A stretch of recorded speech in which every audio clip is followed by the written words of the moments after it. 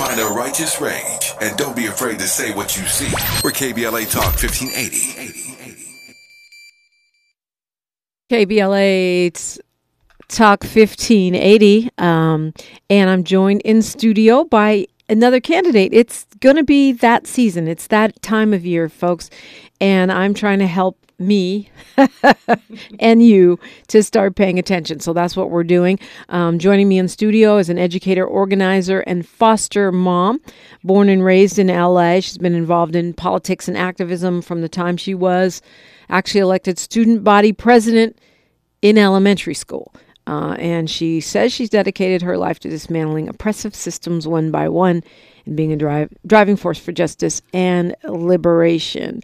Sade Elhawary, welcome. Thank you. I appreciate it. You're in the heat of campaign season right now.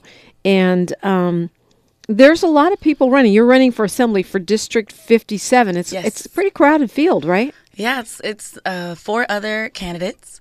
We are running hard, though. I think our race and our campaign has really been making an incredible amount of progress. And, you know, we're running our own race. And one of my opponents, actually, someone who I had dinner with a couple months ago, he said, I'm not running against anybody. He said, I'm running for my people. And I think that is exactly what this race is about. It's making sure that we're running to represent our folks. And that is so important, no matter what. It's not about, trying to fight against anybody or running against anybody. It's truly about running for our community. And so I'm really looking forward to just continuing to make it toward the finish line. As you mentioned, ballots are coming out in the next couple weeks. They actually will be mailed out on February 5th. And it makes a huge difference for people to know that there's an election, know what's going on, and all of us are doing that. Yeah. Well, and it'll be here. I know it doesn't seem like it, but it'll be here before we know it. You are running for Assembly, 57th District. This is pretty big deal. It's a state representative office, but will be your first time in elected office, right? Yes, other than elementary school. Yeah, that's true. Well, yeah, no, that counts. It counts. I guess I can say I've been in elected office. I was a student body government representative in college, but nice. I haven't had a seat since then. It's been a minute. Why not go, dog catcher, school board, local party representative? Why start at a statewide, kind of relatively big seat for your first time in office? Yeah, that's a great question. Honestly, I wasn't looking to run for office. I was an organizer, an educator, and a lot of that means that my role was always behind the scenes. It wasn't someone who was at the forefront of, what we often kind of think of as elected officials who are running based on their name recognition, running based on kind of that level of notoriety, positive notoriety, hopefully. Right. And so I think for me, when everything went down with the city council, I was working on Mayor Bass's campaign. I loved the work I was doing. But I think because of how much I was even more emboldened and really passionate, I think folks started to take notice. And I was recruited to run. And so a part of what's going on at the state level is that the goal is really to achieve parity, especially in terms of gender balance. Men have historically been in government roles and elected roles in majority, and sometimes there have been no women. And so it's incredible to see like the Board of Supervisors that are now all women. But for some spaces, we're still trying to even achieve a 50-50 split. And in particular, I was recruited by an organization called Close the Gap that's really looking to achieve gender parity in the state legislature.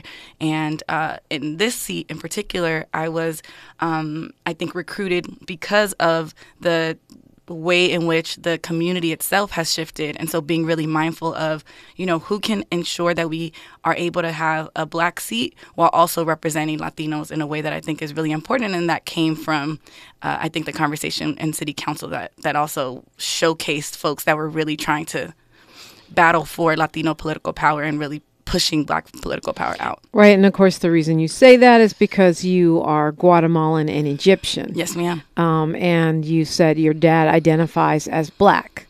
My dad does not identify as Black. Okay. Yeah. So I identify as Black, partially through my understanding of my history, partially through my politicization in college. But I think with Egypt being in Africa. Yes, and I think there's a lot of Egyptians, a lot of Middle Eastern folks who don't identify as Black. Well, yeah, and some of them aren't. Yeah, I mean, a lot of them true. are Arab, Arab colonizers as opposed to the European colonizers.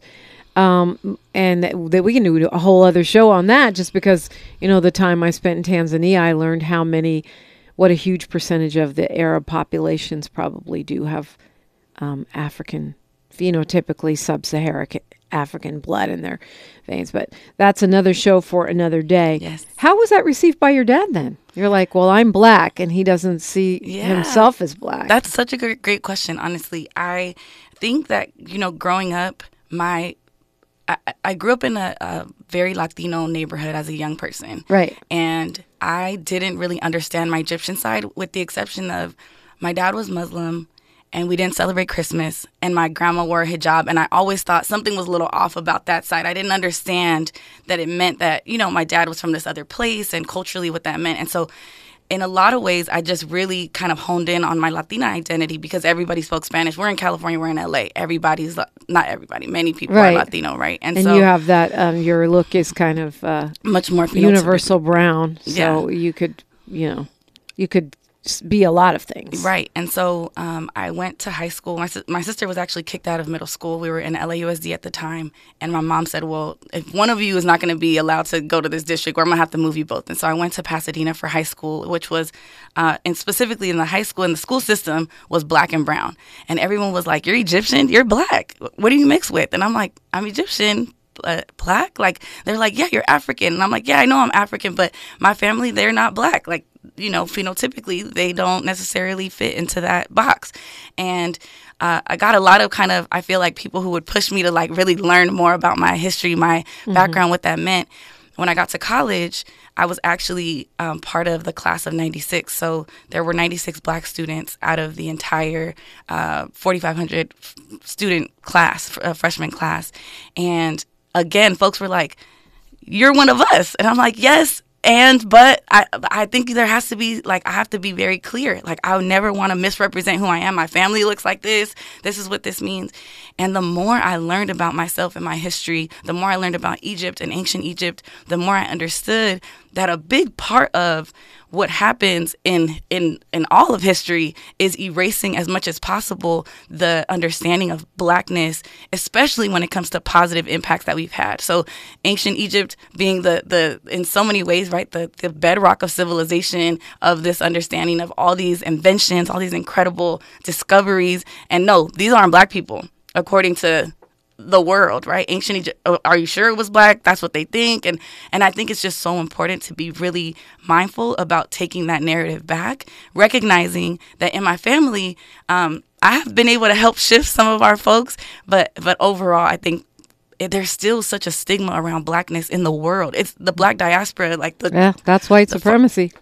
And then so that's a big part of but you also are an organizer with the Community Coalition, which is famous for that. It's in the name, coalition. Right. Black, brown, and everybody who is residing in South LA and has justice values is welcome in that organization. Absolutely. Tell me what role that plays in, not just in your identity, but in your advocacy across different ethnic groups. Yeah, so Community Coalition actually does a race retreat every year, every few years, maybe every 3 to 5 years. And they actually shut down the organization for about a week. And the entire organization goes through a kind of learning of race, a deepening of our understanding around, race as a social construct, but also in terms of the social and historical context of race in the United States, what that means, especially for Latino and Black folks in a space that's really trying to push for solidarity, understanding that coalition piece doesn't happen on its own, right? It doesn't happen spontaneously. You have to do the work. You have to put in the work to really understand and push in a way that I think grounds us in the work to really work together. And so luckily, I was actually introduced to Community Coalition because I had been such a student activist. At UCLA, I was part of the African Student Union, which everyone was like, of course you're welcome to the African Student Union. You're Egyptian. Like, there's no question there. And then I started to really get involved. When I went to Harvard, I was part of the Black Student Union, and folks were very much like, Sade, of course, Sade. And I think there was a part of me that always wanted to say, but let me explain. And they were like, nothing to explain. There's nothing to explain. We know who you are. We know what that means. We know that you understand. And so at a place like Community Coalition, when we go through a race retreat, you talk about your story of self and being able to deepen even that, right? Like, I think my own understanding of my identity has also been impacted by things like being baptized at a Baptist church here in South Central by a Black family, And at the time, right, again, I talked about I didn't necessarily identify in that way, but it really shifted my understanding of, wow, like why I felt so much comfort, so much of a level of affinity that I think, you learn as you grow up and you understand your own story and what kind of shaped you. And so I think Community Coalition absolutely helped me to understand the piece around solidarity in a way that is how I've built who I am, my career, and really my identity in a lot of ways too. Talking with Sade Elhawary. She is in the race, in the hunt for the assembly seat for the 57th district. When we come forward, I want to talk about how these coalition politics, identities, cultural informations, how they infuse into policy and how they infuse into your outlook and your plans for the 57th should you be elected. That's next on KBLA Talk 1580. More of First Things First with Dominique DePrima when we come forward. We're not for everybody, but we're for everybody. You're listening to KBLA Talk 1580. Sade Elhawary is my guest. She's running for the Assembly District 57, an open seat, which is why I guess there's 4 major contenders for it. And you've been an organizer since you were a kid. You have been a member of the Community Coalition, which is known for that, for actual solid, functional solidarity between different groups, particularly Black and Brown. I myself was on the board of that organization for many years, so I'm very familiar with it. And you talked about intersectionality at the top of this conversation in terms of what it takes to hold on to seats, what it takes to be able to fully and deeply represent a community that is no longer majority Black. I haven't seen the breakout for the 57th, but I'm assuming that it's like many of these districts where it's pretty ethnically diverse. So how does this consciousness about coalition that you have from your work with COCO, along with your personal story, which is embodying, multiple ethnic groups in one human being, something I myself do. How does that inform you in terms of policy and what you want to bring to the table as a lawmaker? Absolutely. I think, first, in the kind of breakdown of what happens in Sacramento, I will absolutely be represented on both the Black and Latino caucus. I think that's an important kind of space to occupy. Meaning you'd sit on both caucuses. Exactly. And I think in really thinking about that, really understanding what it means to also uplift in each of those spaces and an opportunity to ensure that we're not doing anything in either of those spaces that is going to be, hurtful or harmful. In one undermining the other. Exactly. Yeah. And I think that's one kind of more kind of structural piece at the government level. But I really believe in being an organizer through and through, even when I'm in office. And so looking at, who's at the table when we're making decisions, who is part of that, inner committee that is able to help us really truly understand how we are representing our folks. And so I think that takes, in various aspects of legislation, being able to have, Black and Latino folks in that kind of inner circle every time there's a piece that's specific to, let's say, mental health and or housing, that in those spaces, we always are mindful of a race balance. I think I also, gender balance is also important for me. But I think in general, really being thoughtful around who is at the table when we make decisions, so it never feels like we are doing something that is ultimately going to undermine either community. But that ultimately we have shared struggles, very similar struggles. And so the extent to which we ensure that we are going above and beyond to represent for our folks, I think is important.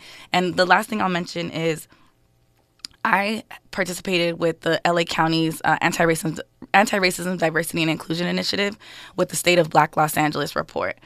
And a lot of that is really looking at, in a state like California that doesn't allow us to utilize race in, a lot of what we understand to be important spaces that we must highlight race. They talked about targeted universalism. When we understand what Black folks are going through and ultimately do what we can to dismantle anti-Black oppression and in general improve Black outcomes, we know that we're actually, because we're targeting a group that has most been impacted negatively by the system, that we are going to impact everyone positively. And so I think really being mindful of that as well, recognizing that that's the kind of work that we need to do. I'm looking at Ballotpedia, and I always have good information, and looking at your race. Aside from yourself, who is Egyptian and Guatemalan, you have two other Latino candidates, or that they're obviously, well, I don't know, obviously. I haven't talked to them yet. I suppose we probably will. They're invited. Efren Martinez and Dulce Vasquez, who don't have a Black identity. Their identity is Latino. Do you feel like you're getting the acceptance from the Latino community as being Guatemalan or being a representative Latina because of your Black identity? Oh my gosh. My name, someone told me, they said, you have that funny name thing going for you, like Barack Obama. You're going to have to convince people that you're Black and that you're Latina. And so I think in this particular case, I think it is an uphill climb in some ways, which is really interesting because I shared with you that I grew up really understanding my Latina identity. Right. And yet there's almost this kind of, at least from my what I've been feeling, right? No one will tell you this outright. There's this hesitation. Like, is she really going to represent Latinos? Because she seems like she's really much more leaning into her Black identity. Or people will say, just be honest. You're more Black than you are Latina. And I'm like, what does that even mean, to be more one than the other, when truly who I am is both? And I think in understanding that we are in a place that wants to box us in, and running for office, right, there's a very clear sense that who is the Latino candidate, who is the Black candidate, and being a Black and Latina candidate does not fit neatly into that. Which is it's honestly kind of dumb, because I call it the California blend. I mean, you are Guatemalan and Egyptian, but there's so many people that are Mexican and Black, or Guatemalan and Black. I mean, why is this mysterious? But I can see that. And maybe if you'd like blow dry your hair straight and put some blonde streaks. No, but I for sure, like, when I speak in Spanish, people are blown away. When people are like, why don't you add your mom's last name? Then people will know that you're both. First of all, what's your mom's last name? It's Vasquez, which is Dulce's last name, and also Aura's last name, and who's running for CD10. I just don't believe in being inauthentic to run for office. I recognize that there are ways that can help someone win and get closer to that, but that's just not who I am. And if I try to change myself now, then who's to say that I'm not going to do that when I'm in office? When I'm actually representing our folks, it's just not who I am. But I recognize that makes everything that much harder, right? And that I have to do the work to really help people understand who I am. It means I need to show up at the doors. I need to be on the phones. I need people to hear me and hear my volunteers and hear our community who really understand, oh, Sade's been about the people. Sade's worked at Manual Arts and Fremont and Fauché. Sade's done this work for her entire career. This is who she is, what she cares about. So she's always going to care about us no matter what she does. It doesn't matter what her name is. And even with Sade, right? There people have no idea how to pronounce that, who don't understand who the singer is, right? I get Sade, in Spanish. I get all the things. When I say Sade, there's like, why don't you have an H in your name, right? All of that. But I think ultimately, like who I am is, I think, represented in just deeply embedded in who I am in a way that means that we're gonna just do the work because I'm an organizer. That's what it takes. It takes relationships. It takes calls. It takes showing up. And you just mentioned you were having a launch event. Speaking of you being an organizer, yes, this Saturday we're doing our kickoff event. It's going to be our canvassing kickoff from 9 a.m. to 1 p.m.